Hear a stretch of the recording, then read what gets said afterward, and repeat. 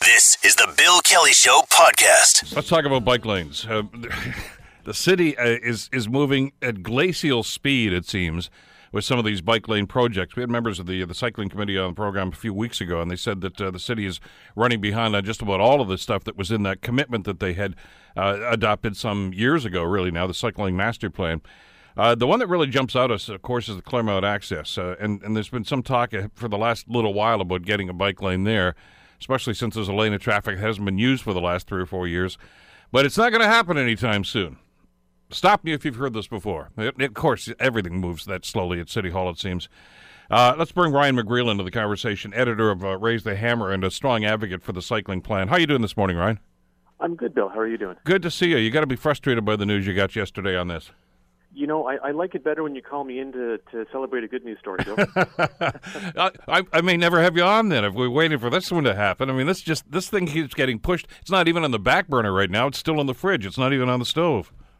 Sure. I think, you know, it's an old saying that if you want to understand a government's priorities, don't look at the announcements, look at the budget.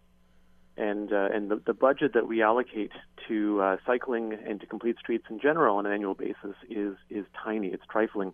It's even less than the smaller amount that staff recommended in the cycling master plan, which was approved in 2009. And, you know, they said, look, if we spend $2 million a year, we can have this built in 20 years. If we spend $1 million a year, we can have it built in 40 years. Terry Cook, I think, put it best at the time when he said that they built the Great Pyramids in less time, and maybe we could aim a little higher. Then, you know, we're not even on track to hit a build-out in 40 years, let alone 20. Well, let's look at the two major projects. The Claremont obviously is one that you know, it's been on the radar, of course, since the tragic death that occurred there. Almost a little more than a year and a half ago, I guess now. It was actually just about a year ago now. You're right. It was just around, almost exactly a year ago. Yeah, and then, of course, the other one that I want to talk about is Bay Street. And you and I have had this discussion in the past before, too. And that one, to a point, I can understand the city's position on that, Ryan, because there's federal money involved in that project, and if they don't get this thing done, they're going to lose the federal money. But where's the sense of urgency at City Hall? Well, I agree with you. I mean, it makes sense for the province for the city to move ahead with speed on the Bay Street cycle track because, you know, as you say, they're getting $295,000 from a higher level of government. My question is, how is it that we can only do one thing at a time in a city of over 500,000 with a fairly sizable number of employees at City Hall? Why is it that they can only do one thing at a time? I've never heard, well, we can't resurface the street because we're already resurfacing the street somewhere. I mean, we have multiple projects that we do and we push forward. Again, it comes back to, is there a budget? You know, is money being allocated for this? You know, I'm sure there's more than one person in the city who knows how to design a bike lane. We have a whole team of traffic engineers who I think are professionals. Well, let's talk a little bit about that. Since that commitment was made and since Mr. Keddy was killed last year, a couple of people on council were saying, look, we want to get this fast track. We want to get this thing up there as quickly as possible. And now we found out yesterday they haven't even done any design or engineering work on this. I mean, how many times have they driven past it and nobody's decided, hey, maybe we should do something about that? Sure, there's been some preliminary design work, very, very preliminary, like at the point of concept sketches. And staff presented that, probably about 2 or 3 weeks ago. I'm confused, actually. I'm thinking about the Bay Street cycle track. Yeah. They presented some preliminary drawings earlier this year. And, I don't want to downplay the complexity of actually designing this project. But at the same time, it's not an incredibly complex project. I mean, essentially, we're looking at taking that sort of westmost lane of the upbound side of Claremont, putting Jersey barriers along it to block it from traffic. And, then there's some design involved at the top and the bottom. I've made the case that I think there should be a few different ways that you can access this rather than just having sort of one pipe in and one pipe out on either end.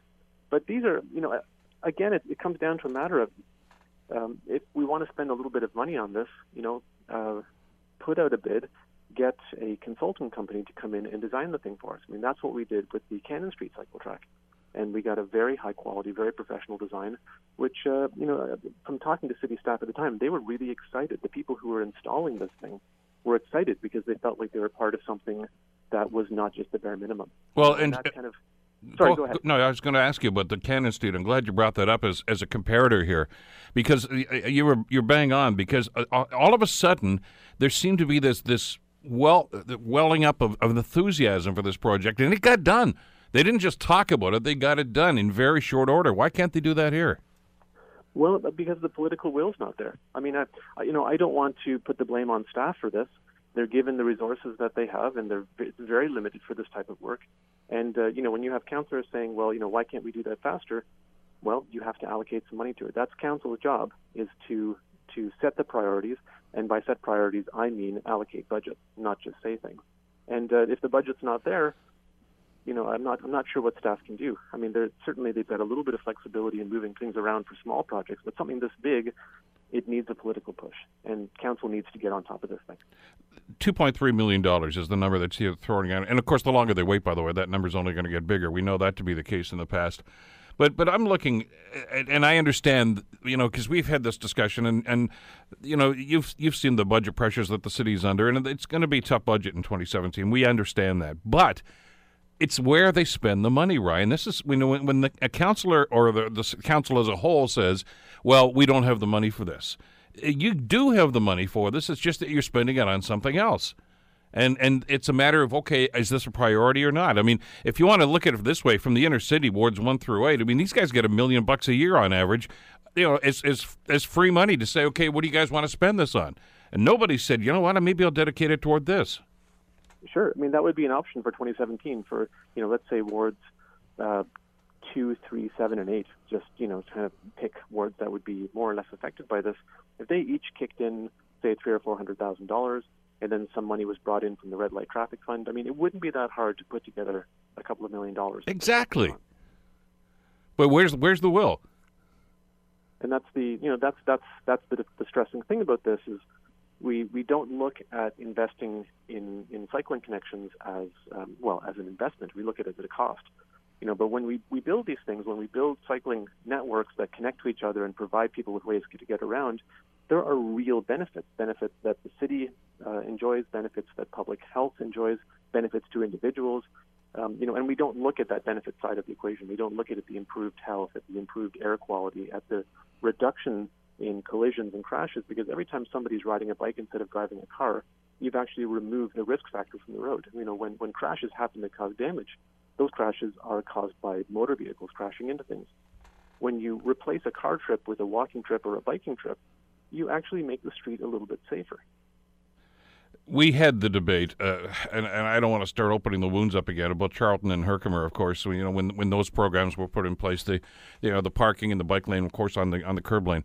And there were a lot of people that talked about, well, you look at the impact it's going to have on traffic, and there's always the argument about emergency vehicles got to get through and everything like that. That's died down, thankfully. But when you look at the Claremont project, Ryan, that's not even on the table because, essentially, it's admitted because of what we've seen over the last little while that the road doesn't need to be as large as it was. There was a time, obviously, back in the day when that was a very busy road, but we've been without that one lane of traffic for years now and not missed it. It's a natural idea to simply say, well, let's put a bike lane there then. Clearly, it's not as if you're going to, for those who are, of the mind that, well, you're going to impede traffic. You won't impede traffic on the Claremont. That's not going to happen. So that argument's off the table. There's no other argument except the fact that they haven't committed any money to it. Exactly. Yeah. The real opponent to this project is political will. There's no, as you say, the Charlton and Herkimer, that was a challenging project, politically challenging because there was a lot of fear, there was a lot of concern. These are fairly constrained inner city streets that already have a lot of competing uses. And so when you want to sort of shift the balance of, okay, how do we allocate the scarce roadway, you're going to get some friction, you're going to get some pushback. As you say, Claremont is a no-brainer. That's a lane that's just sitting there empty at all hours of the day. There's absolutely no reason why we can't reallocate that for a better use without taking anything away from anybody. And that strikes me as the kind of easy, sort of political pickings that a politician would want to go for. And I understand that, the lane we're talking about here is actually on the other side of the road from where we probably would put the bike lane anyway if they're ever going to get around to that. But the bones for the infrastructure are there. In other words, the road's already built, and the space is already there. And as you say, yes, there's probably going to. I'm not going to try to pretend I'm an engineer. There's probably going to be some work there does have to be some work at the top end when this thing is done, and maybe at the bottom. But during the road itself, as you're going up the hill, you're right, just put a wall up. It's already there, guys. I mean, let's not make this any more difficult than it is. Exactly. Yeah, it's frustrating, and it's going to come down to, will council decide that this is important enough to earmark money for it? And will staff kind of embrace that sense of urgency and say, okay, we're going to bring people in to work on this thing? And if those things happen, then we'll get this finished in a timely fashion. But again, there's this kind of perception that we can only do one thing at a time, and well, you're already getting a bike lane on Bay Street, so what's the rush? The rush is that we could do both, and we should do both, and the network as a whole will be better the faster we get things done. Well, let's connect the dots here. There was a discussion a month or so ago, and we had Councillor Skelly and Councillor Whitehead on the show at different times, and they've both committed that they want to put some money into Upper James and try to improve that street. It's in need of a facelift. It hasn't not a whole lot of work been done there for a long, long time, and I thought, okay, that's a great idea. But why not start at the top and right down to the bottom? In other words, include the Claremont project in those improvements that they're anticipating to do right there. That only makes sense, doesn't it? I think so. Yeah. I mean, Upper James, as it is right now, it is a traffic sewer. It's not a pleasant street. It's not a pleasant. Nobody enjoys being on Upper James, whether you're walking or driving in a car, or God forbid, riding on a bike. It is absolutely an unpleasant street for just about everybody, and it could be a fantastic street. I mean, for years, this is a little bit kind of off the wall, but I've had this idea that Upper James could make this wonderful grand boulevard coming into the city. We have so much right of way, and then we have these giant off-street parking lots. There's a huge amount of space that we could put into making something really exciting there. Short of that, we could make it a little bit less awful, and we could do that without too much difficulty. And they're talking the talk. And I think that's fabulous, but they don't seem to. And nobody seems to want to take ownership. It's almost funny. You just mentioned the wards that would be impacted by this. It's almost as if the mountain accesses oftentimes are nobody's responsibility, nobody's problem, nobody. In other words, if you're a downtown councillor, then you don't worry about it. Once you start going up the hill, you're in limbo. I mean, it's. And I know that's technically not the way it is, but it just seems when it gets talking about responsibilities and commitment to improving those roadways and bike lanes, etc., you don't get much talk. No, perhaps there's a bit of a mismatch there because, technically the escarpment accesses are all part of the lower city wards because the mountain accesses start at the top of the brow, but they're widely perceived as mostly benefiting upper city residents who want to be able to access downtown. So the people kind of who are quote unquote paying for it are not necessarily the people who are using it. And so, as you say, no councillor really feels as though this is the thing that they need to take ownership for. And that's an unfortunate thing. I mean, a city needs these kinds of I refer to it as connective tissues, that bring different parts of the city together.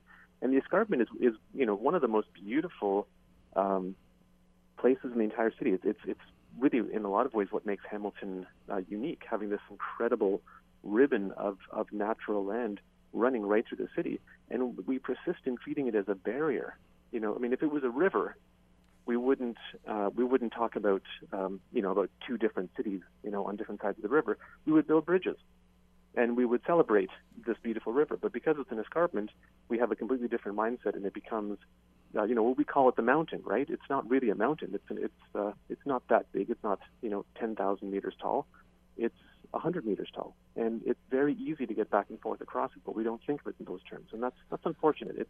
It separates us when it should connect us. Well, I mean, we're talking around the issue here. I mean, we talked about the Upper James improvements. You remember the debate or the discussion, I guess it was. I think there was unanimity about this, about creating more vistas along the top of the escarpment there too, because it is a unique a feature that we have here that a lot of other cities would love to have, where you can actually look over there, whether it's Sam Lawrence Park or any other place like this. Well, and again, so that it goes right back to the idea of let's make sure that people can access those vistas if you're going to actually do that.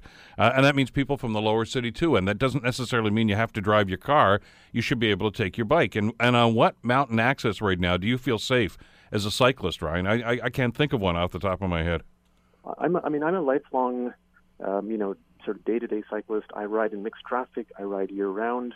And honestly, I'm not comfortable riding on any mountain access. If I have to go up or down, I'll either take the escarpment trail up, to Mohawk Sports Park, or I'll take the radial trail up to Scenic Drive, or I'll walk my bike up one of the staircases, which is kind of cumbersome because it's a heavy mountain bike. There's no really good way to get up or down the escarpment. There's that kind of very, very narrow painted bike lane on about 2/3 of the upbound Jolly Cut, but then it disappears right when you need it the most, and there's nothing on the downbound side. So really, you're out of luck. So this only makes sense then for them to look at this design and say, look, this has got to happen. I don't want to see, let's assume they're going to move forward with the Upper James improvements that they've talked about. I don't want to see a repeat of what they did on West 5th. I mean, they put an awful lot of work on the roadway there, right at the top of the West 5th Hill, over by where the St. Joe's Healthcare Center is, the Mental Health Center, and there was no bike lane. No. And I figured there was an ideal opportunity because the whole thing was torn up. They could have just said, yeah, by the way, let's put the bike lane over here on the right-hand side, and there's nothing there. I mean, they've done. There's a road diet there. They did all the right things, except that. And that's an unbelievable missed opportunity. And everyone. There's a lot of kind of finger pointing. Staff are sort of saying, well, it wasn't identified as a priority. The councillor is saying, well, staff said that we didn't really have room. With real leadership, if the councillor had said, look, this is a priority, this is important, I want you to make this happen, I think it would have happened. Because ultimately staff take their direction from council.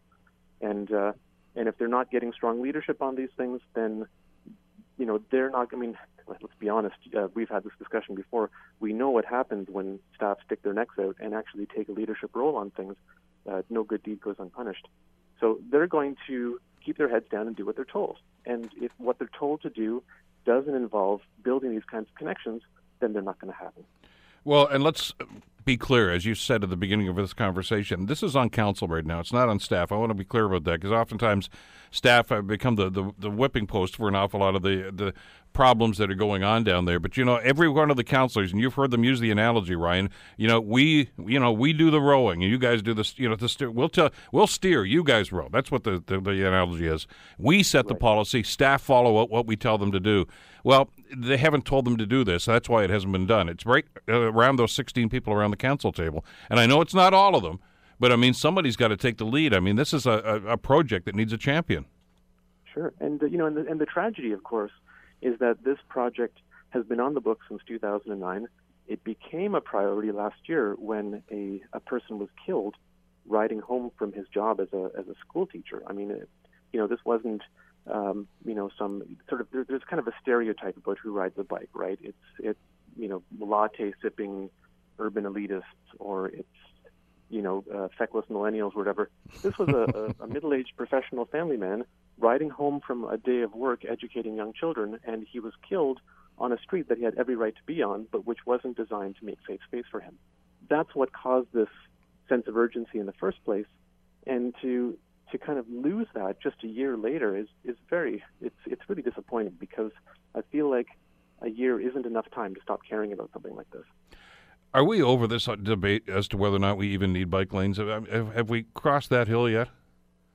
I would hope we're past that point. We council approved a cycling master plan in 2009. That's and they're on the. Very shortly we're going to be receiving an update on that master plan, because it's been rolled into the transportation master plan, which staff have been reviewing for the past year or so. So we're going to be getting, we've been committed on paper to complete streets and putting people first, really since 2001 and the original transportation master plan. So I would hope that in terms of understanding why this stuff is important, I can't imagine why there would be any member of council today who wouldn't understand.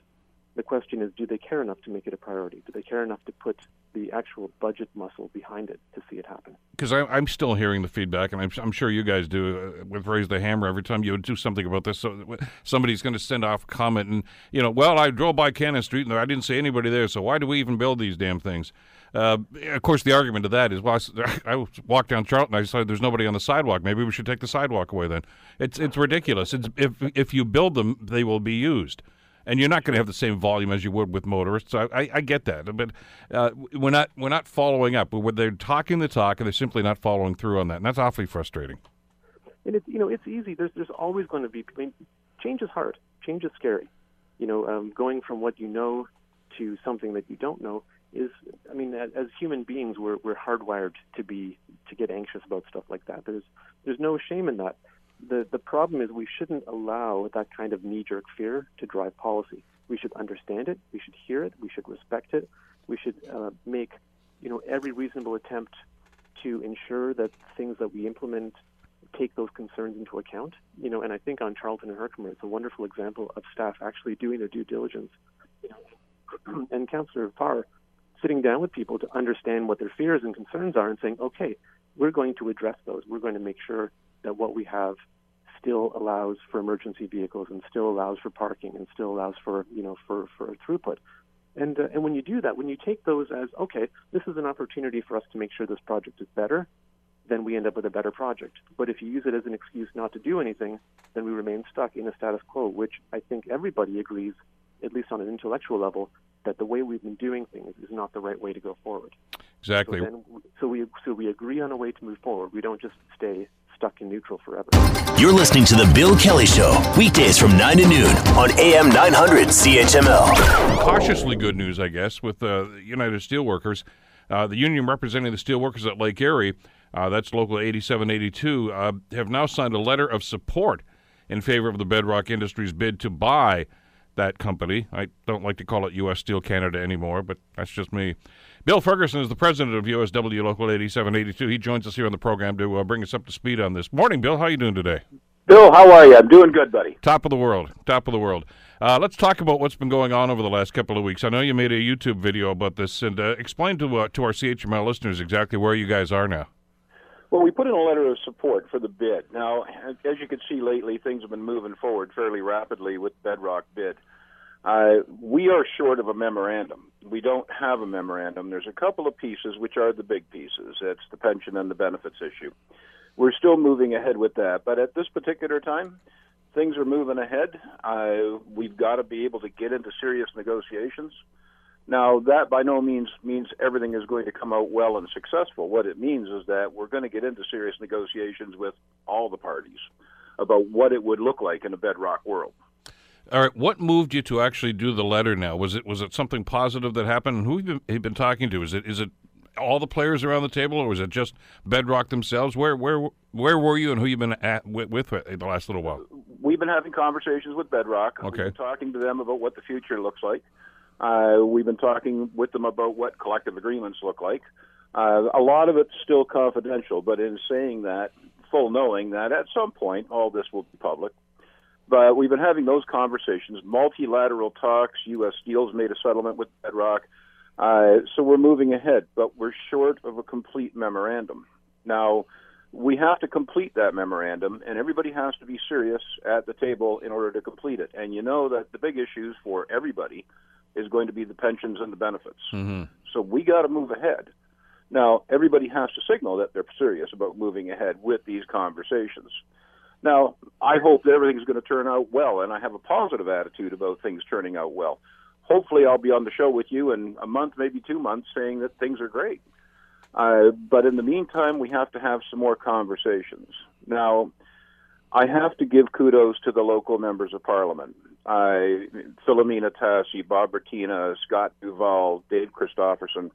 They've all been working very hard on our behalf to try and make things move along. But we haven't got there yet with the feds. We still have to have conversations with the federal government.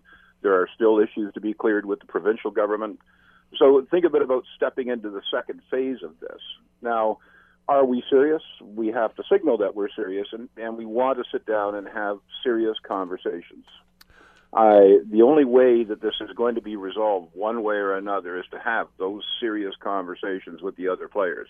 Well, from the political standpoint, Bill, and it's gratifying to know that the local MPs are all on side and working toward this. That's good to know. But you really need to hear from some ministers too, don't you? Absolutely. And what I found out, and kind of you and I both know this, is that the political machine moves at the speed of a sloth. I mean, it's sometimes it's really maddening, but we have to have those conversations. People have to be serious in these conversations. We have to talk about the problems that be and how we're going to resolve those problems. and to signal, all right, let's talk turkey. Let's sit down. Let's actually get to it. And we have no problem moving forward with the Bedrock deal if all of the concerns are taken care of.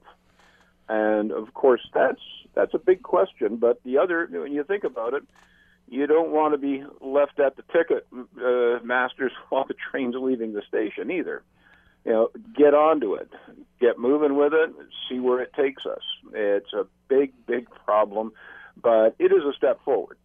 Let me ask you about, I understand that there's got to be some sense of confidentiality here when you're getting into some of the nitty-gritty here, Bill, but it just in your overall conversations with the people from Bedrock, what was your impression? Are they committed to this operation? I mean, because there are those that say, look, this is the sort of company that just buys things and flips them, and may not have a long-term commitment here. What sense did you get in those talks?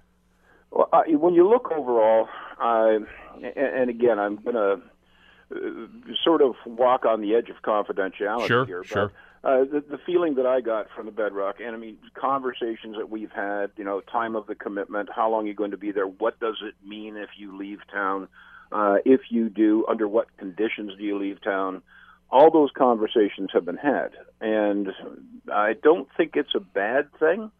As it stands right now, when you look at some of the other contenders, I think that at this particular point, when you're looking at the wherewithal to actually do a deal, and when you look at the character of the people that we're dealing with, that's not a bad thing either. And believe me, during this process, I've met some characters. I can imagine. I can hardly wait for the book, Bill, when you finally do write this thing. I tell you, it's gone from everything from a bunch of guys who got together at Tim Hortons, pooled their coffee money, and decided they were going to buy a steel mill to, actual credible players. And during the journey, you see an awful lot happen, and it really is an eye-opener. Well, because let's face it. If we're looking down the road right now, you don't want to be going through this whole process again in another 4 or 5 years. With these guys saying, "Okay, we've done what we want. Now we're out of here." Because then where are you? I mean, hopefully the industry and these two operations, both Hamilton and Lake Erie, are going to be in much better shape. But the reality here is that you guys need some long-term commitment and some continuity. Absolutely. And, the last time, when you look at what we went through the last time, I mean, U.S. Steel arriving and the nightmare that was, and the lessons that we learned from that, the federal government was all in favor. This was a great thing. They sign a deal, and then they disappear. They're nowhere to be heard from, and they know all these things are happening. I saw the article a little while ago with Minister Clement talking about how he was in favor of doing something about it. However, he was replaced in his portfolio and didn't get the opportunity to do anything. But sitting on this side of the fence, the only thing I heard was dead silence. And you see a process that just completely got away from all the players involved. Nobody wanted to stand up. Nobody wanted to say anything. Now, Minister Clement, give credit to him, was that he said the union was right all along, that this was a problem and was going to be a problem. So I was interested in those comments, but it still didn't develop into any action by the feds. Well, yeah, Tony Clement was on our show when he was still the industry minister and made those very comments. This is back when they decided, or at least he decided anyway, to take legal action against U.S. Steel. And we thought, this is fabulous. Wow, the federal government's actually standing up for these people. And like you say, there was a cabinet shuffle. He got moved to a different department, and all of a sudden the whole thing just died. So I assume somebody upstairs in the corner office in Parliament Hill just decided, no, we're not going down that road. Something happened there anyway, and it just seemed as if they just totally forgot about you guys after that. Well, yeah, and nobody wants to touch it because it's a problem. And, when you think about it, the government is there to deal with problems. But politics say otherwise. And when things start to go south, what you find is people want to step away from the problem. And that's why, moving forward, it has to be an inclusive process. And we have to get to the bottom of this, because the one thing that I don't want to happen is I don't want this to happen again. Yeah, we need that security going forward. We need to be able to have our workers, the members in there, have to have that security going forward. And that's the one thing that we need to really nail down, And when we're talking about the big issues, and the big issues, OPEBs and pensions, that's going to take some doing. And those talks have to start in earnest. So signaling that, okay, we're ready to rock and roll. We're ready to look at this. We're ready to sit down and try and find a way through that. Now, there's no guarantees in anything. And this multilateral talks, for everybody you talk to, somebody else has a different opinion. It used to be that you would sit down with a company and do a deal. But now you got so many players in the mix with so many varied interests, some of the players active, some of them not. So if everybody is serious, let's sit down and get this done, because we need a memorandum at the end of the day. At the end of the day, I need a complete deal that I can sit down with my members and discuss. Let me ask you something. I ain't got that yet. And I know Gary Howe in Hamilton at 10:05 doesn't have that yet. That's why they haven't even issued a letter at this stage.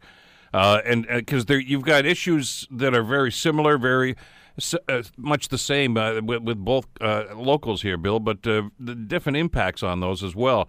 So this is a real balancing act that you guys have to go through. Oh, absolutely. And I know the guys down there are working really hard. They work diligently trying to get through this.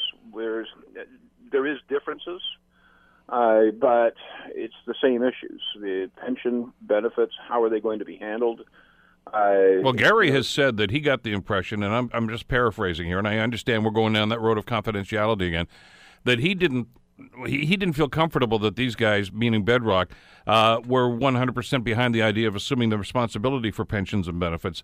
Now, I don't know where they are now in those conversations, but without going too and breaching their confidentiality, do you get that same feeling? Well, what I think, and this is, again, I'm trying to dance around not betraying everybody here, but I think that at the end of the day, if this thing is done properly, and if we negotiate seriously, we could end up in a position that was actually better than the one we were in. Now, that's reaching. That's me going high. But you have to find out. You have to get in, you have to find out, you have to see what people are saying, and you have to know what their positions are. And, of course, with any negotiation, the opening ask is usually not what the final deal is. So we have to explore this right to the nth degree. Have you given them a number? Actually, no. Our positions are pretty solid as far as... Well, you guys have been consistent all through this. Oh, yeah, and we will remain consistent. And you've had different people that were kicking the tires for this operation, both this Hamilton and the Lake Erie. And some of them have been very blunt and said right up front, we're not even going to consider taking on those responsibilities. Others have said, sure, we'll do this. So is the reason you haven't given a number yet is because you're not comfortable with their position yet? Well, I think that when we talk about everybody who came through and had a look, we had some who came back and said, we have no problems, we'll let things go as they are. But again, diligence. Are they actually capable of doing that? Because I don't want to end up in this position again 3 years down the road, 5 years down the road. If there's a bump in the economy, all of a sudden I'm back in the same position again. And, in the time that I've been president of the local, I've been doing this quite a bit. So who is real and who isn't? What is the best chances of us being able to get through this? And are we locked up sufficiently? Are we as close as we can get? And are we solid? It's easy for the guys at Tim Hortons to come up and say, we'll leave everything as it is. And you know what? Something magical would happen. Everything is going to be fine. We're going to be making lots of money. You can't really back that up. And for someone who wants to back it up, and quite frankly, Bill, tomorrow, if somebody backs up a truck full of money and dumps it on us and all our problems are over, thank goodness. Boy, you're a glasses half full kind of guy, aren't you? Oh, yeah, I tell you, if it works, man, we got to find out how it works. And the diligence on the part of the union is extreme because we make sure that we don't buy a pig in a poke.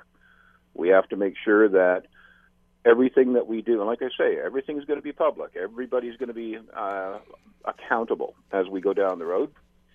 So we want to make sure we make all the right moves, we ask all the right questions, and who knows? But we're there. And like I say, next up, we're going to have some talks with the feds. We're going to have some more talks with the province. We got to see what all the parties in these multilateral talks are talking about. Well, one of those discussions is not just about this contract and getting a deal settled. And obviously, the feds have to give their blessing to Bedrock if this is going to go through, just like they did with U.S. Steel back in those days. But are you also having discussions about the legislation? I mean, because you've been to court so many times right now, you probably should get an honorary law degree for the number of times you've attended. But here's the deal. Every time there's been a decision that's gone against the union here, the explanation has always been, well, that's the letter of the law according to CCAA, and it's just about creditors. It's not about the retirees or the workers. Well, clearly that means that there's a void in that legislation, and there's got to be some protection for the people that are working and those that have retired, and that's not there with that legislation. Absolutely, Bill. You could drive a truck through it, and I can tell you we have been having talks along those lines. And I think everybody recognizes the problem.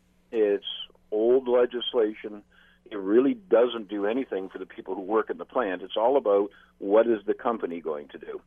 And, of course, you've seen it. People lose their benefits, all in favor of the company making a go. Now, there's a rational approach to that, a lot of other things that can be done. But this legislation, even when you get to the issue of trade, and, I mean, you look at the extremes now in the United States, and you look at what's happening here. We had foreign countries just dumping steel on our docks, and the feds can't react quick enough before the damage is done. You know, it's like having a half-hour delay on your burglar alarm. The cops don't come until after the damage is done. We need to be able to have fair trade because we can compete in a fair market. But when you have trade deals that actually put you at a disadvantage because enforcement is lax, those types of conversations also have to be had.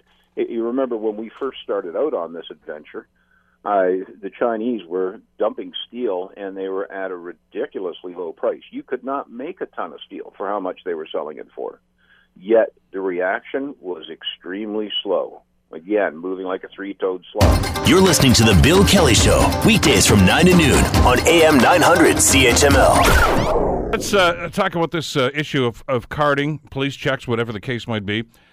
We had, of course, Councillor Ferguson on, the chair of the Police Services Board, a little while ago to talk about the new policy that's being developed, which is really along provincial guidelines. We'll get into that in a second.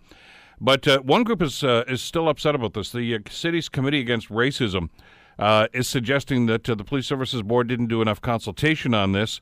And there's been an awful lot of acrimony that goes on. Councillor Matthew Green actually said about the board, that board is culturally incompetent. It's unprepared and unequipped to have this conversation. Those frightened words. Lloyd Ferguson is the chair of the Police Services Board, and he joins us on the Bill Kelly Show on CHML to talk about this. Good morning, Lloyd. How are you doing today? I'm doing great, Bill. All right, listen, there seems to be a disconnect here between these two committees. What have you been doing to try to bridge that gap? Well, first of all, I don't agree with it. I did attend the meeting last night of the Committee Against Racism, and we had a good conversation. It was a nice environment, too, because it's a group of about 10 of us in, rather than this formal setting of the Police Services Board. And I think we're all aligned now that we've come a long ways. There may be some further work to do, but we need to find the balance and move forward and try it.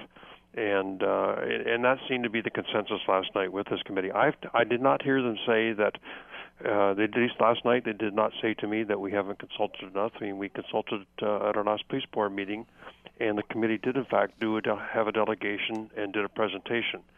But if you like, I'm just going to reverse the tape here for a minute. And there was a lot of concern amongst people who felt that a lot of policing was motivated by racism and racists, and more in Toronto than anywhere else. In fact, when I attend the meetings of the Ontario Association of Police Services Boards in the smaller communities, what's this all about? Why was there a big issue being made of this? Because there's not a problem in our community.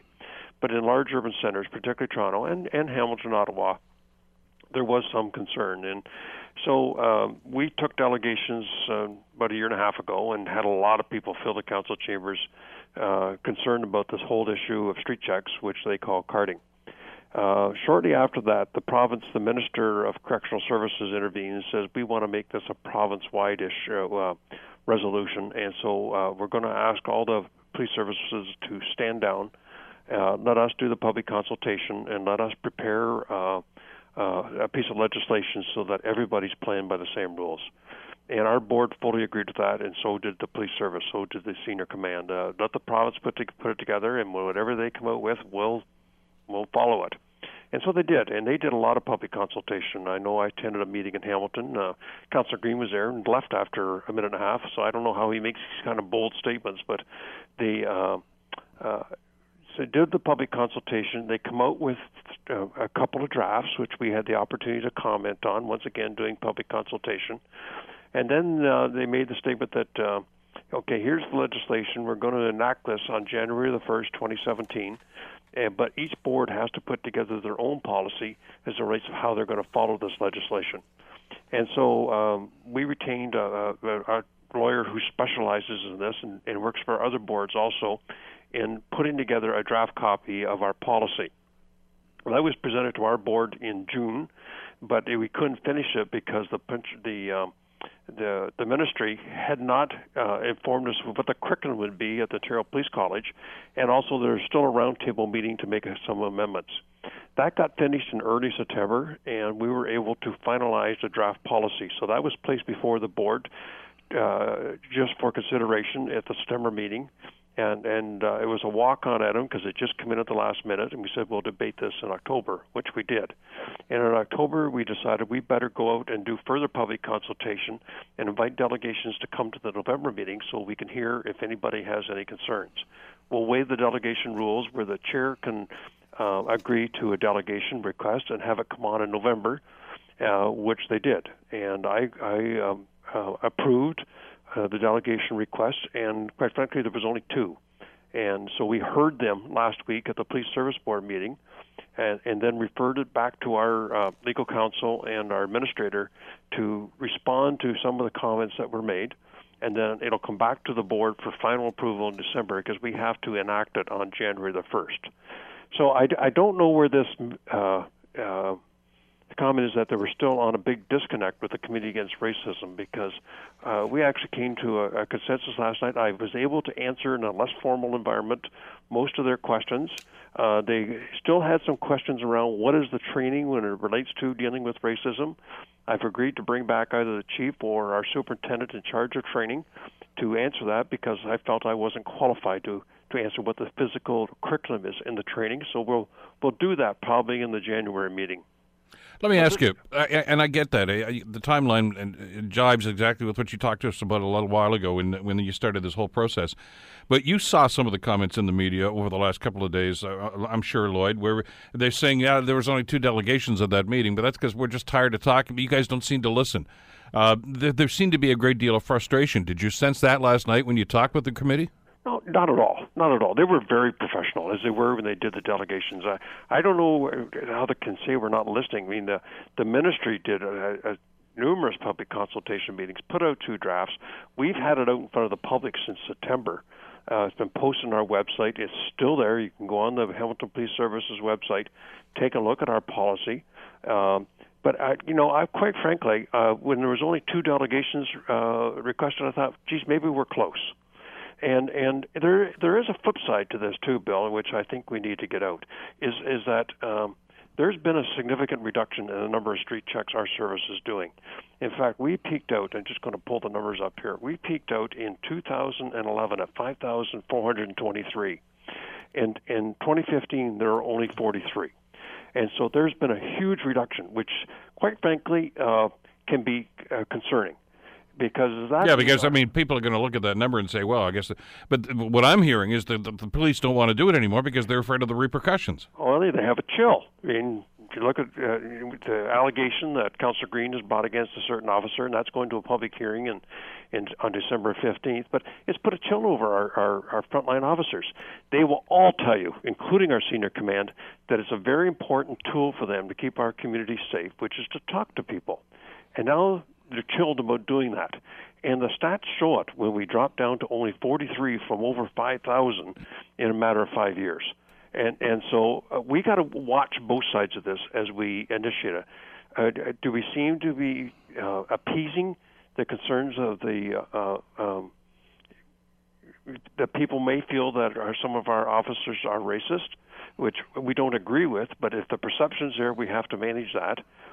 And is our community less safe now that we're not talking to people anymore? And you know, that'll be a subjective question. But do the bad guys feel better now about carrying guns because they know that if an officer walks up to them and talks to them, they can simply walk away, which is in the legislation, that if an officer comes up and you feel uncomfortable talking to him, unless you're put under arrest, you can walk away. And so is that going to make our community less safe? And so when we roll this out on January the 1st, we'll be watching both sides of that to make sure we're getting it right. A couple of things about that. I understand that that's enshrined in the legislation now, this idea of walking away. But if I believe it, because I've talked to police officers about that was always the case. It's just that now my understanding is this legislation, or I guess it's still proposed legislation, says that the officer has to inform the individual that they have the right to walk away. Correct, and also when they if they do fill out a card with their name and address, they have to give them a copy of it too. And so they know exactly what's being kept. Our own policy says that, our Chief Gert, you must have the training in place so your officers know exactly what this new legislation requires them to do and have that ready for January the 1st. You must renew that training every 3 years. You must report annually to the board, and there's a whole list of criteria in our policy of information we want from the chief on his annual report. And so we can measure. Yeah, we know how many black people there are in the city and how many black people were carded, how many white people, how many Asian people, and through the census we know exactly what the population base is. And on another statistic for you, CBC did this story, the National. They did an analysis across the country and took a look at police forces and the number of officers in relative to the population. And so what's the ratio of Asian people versus Asian officers? And we were the second best in the country as far as having a right cross-section of officers we have on the street. And I think we should be very proud of that. And when we recruit, we're bringing in we brought some new officers into the fall. We're bringing some more in January. We really search out people that don't have that adversarial, tough guy personality, but are people that will diffuse by talking and having conversations with people. We've tried to respond to this horrible problem of mental health that's going up exponentially with with putting a mental health worker inside the cruiser with 7 cruisers, 7 officers, to be able to get people with mental health issues directly to the help they need rather than burden the emergency rooms at St. Joseph's Hospital. And that's called the Rapid Response Unit. And so we're trying to address all these issues. But back to the street check issues, this thing is going to move forward. The legislation is clear about that.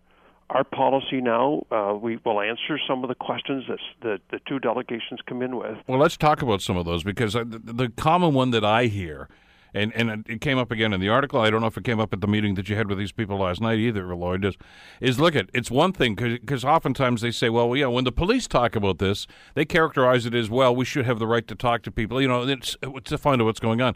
But to take it to that next level where all of a sudden they're gaining information, and in other words, starting a file, as some people are characterizing it, and they say that's going over the top. They say that's going too far. And my understanding is the legislation still allows that to happen. Is that right? It does. But if you don't want to talk to the officer, you can walk away. Yeah, the card is just that. It's about a 2-inch by 3-inch card where you just get the name and the address of the person. It's kept confidential. It's in the police files. And under the new legislation, they got to be taken out every 5 years. So we only store them for 5 years, but only the chief or designate has access to those cards. And this was the same discussion that we had when closed-circuit cameras were being installed, of course, in public areas downtown, et cetera, like that. There was always this concern about, well, who's going to see them? What about the information? How long is it kept? So those are clearly defined now with this legislation. It is, and I was actually quite impressed with the committee last night, because I posed a problem to them. How would you handle this? There's in a neighborhood, there's been a lot of car thefts, a lot of house break-ins, a lot of property damage done, and there's an individual walking down their street at 2:30 in the morning. I'm not trained to know what a suspicious person looks like, but the police officers are. And so when this officer is driving down the street and sees that person, should he drive by or should he stop and have a conversation with them?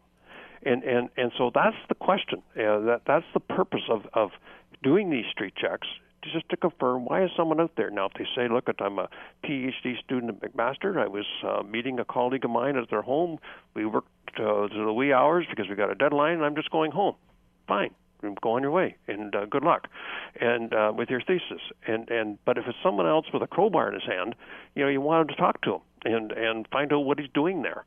And so it's, once again, as I said at the start of this conversation, it's finding that balance. What is not going to compromise public safety versus what could be perceived as racist when the officer sits and talks to a person of color, for example. All right, and let's talk about the other side of it, and from the police service standpoint. Now you've got this new legislation and new template for this and some new parameters here. In hindsight now, Lloyd, is it a fair assumption to suggest that maybe the training that officers were receiving before this was not adequate enough? I can't comment on that because I'm not familiar with what training they go through. You've got to get the chief on or our superintendent in charge of our training facilities to answer those questions for you, because I, quite frankly, as board chair, don't attend those training sessions. I've never gone through the police college, so I don't know. Because it just seems as if that's maybe where there's a bit of a disconnect and a problem is maybe some of the officers weren't sure exactly how far they could go and in what circumstances they had to carry out or in what circumstances they would have to back off. And if you leave it up to individual discretion, there is no policy then. It depends on the individual who's there at the time. Yeah, and that was the one item that was left outstanding at our meeting last night at the Committee Against Racism. What exactly are they trained to do? And so I undertook to says I'll bring back the right person to answer those questions for you. So it's an outstanding question you have, and it's an outstanding question they have, and I can't answer it, but I'll get the answers. With that, do you feel that the committee that you met with last night has a deeper understanding here? I'm not necessarily ever figuring that they're going to totally accept this. I mean, there's always going to be some areas of concern here. But do you feel, if there was a disconnect there, do you feel you built a bridge? I think they agree that we got to try it. And try to make sure that we're not compromising public safety, but at the same time we're fixing the issues that they have. And we'll know that the chief has got to report once per year, so it'll go in for 2017. And early in 2018, we'll have a presentation from the chief to the board on what the results were. Well, I don't know if we're ever going to shoot for the goal of everybody just hugging and singing Kumbaya, but at least if there's going to be some understanding about the policy here, that's obviously a big step forward.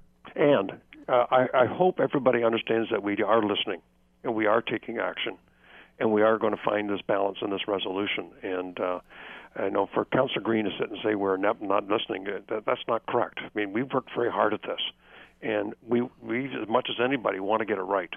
And so we'll roll this out, see what happens in 2017, and then I'll be happy to come back in your show after that and explain to you what some shortfalls may be or how it's working. The Bill Kelly Show, weekdays from 9 to noon on AM 900 CHML.